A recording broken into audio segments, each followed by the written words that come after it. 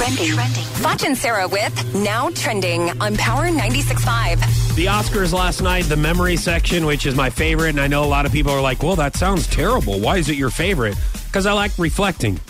Of course. And I like to go, oh my gosh, I forgot that we lost her. I forgot we lost him.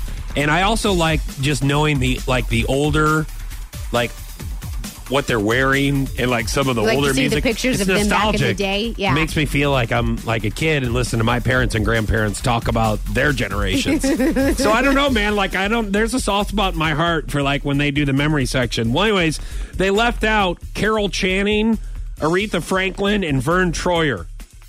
They left them out. That happens sometimes. They just forget about them. Well, I don't know if they forget about him, but I think they did because they weren't in it. Well, but I think they include the people that are Oscar winners themselves. I think that was just winners, actors, and anything. They don't have to be winners to be in there. I think a lot of them were, though, and I think sometimes they wanted to make room for them, and maybe not.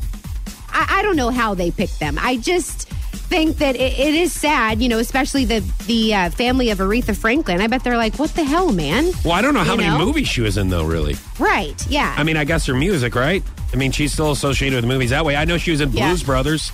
She was? Mm-hmm. I didn't know that. She was. Yeah, she has a really fun scene with the Blues Brothers, Dan Aykroyd and John Belushi. It's really, you better think about what you're gonna do to me. Oh, wow. Is she playing right now? Yeah, it's she almost is. Like, wow, yeah. That was great.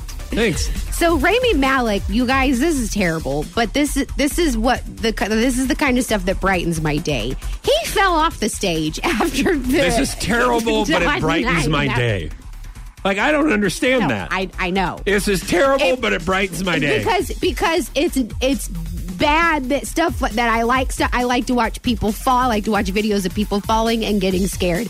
But he's okay. That's the thing. He's okay. So that's embarrassing, though, because here he is. So let me ask you something. Big night of his life. And then he gets up on stage, he's showing up, and he falls off. And then all these people come to your rescue, which that makes it even worse. So let me. I have a question about this. Okay. So what if he falls and you laugh, and then it comes to find out like he has broken both of his legs? Yeah. Do you take your laugh back? No, because or do you wait to laugh? You can't wait to laugh. Because you say that you laugh, but it's like an immediate laugh. Yeah. So you can't take it back, really. No, you can't take it back. You can't wait to laugh, because when you truly laugh, that's something you can't hold in, you see. So basically what you're saying is you're going to laugh regardless.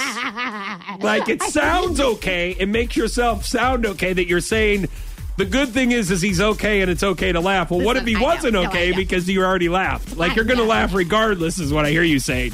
Listen, it's not something I can do anything. You feel better about laughing when they're okay. Yes. But there's sometimes that you laughed and they're not okay. They're not okay. Yeah, but now I'm not proud of that. Okay, Yeah. we all make mistakes. Okay, now this is not a trait that I'm proud of, but I'm willing to admit that it is something I struggle with. Thank you. Okay. Thank you for your confession. Sorry I laughed about that, but it was funny at the moment.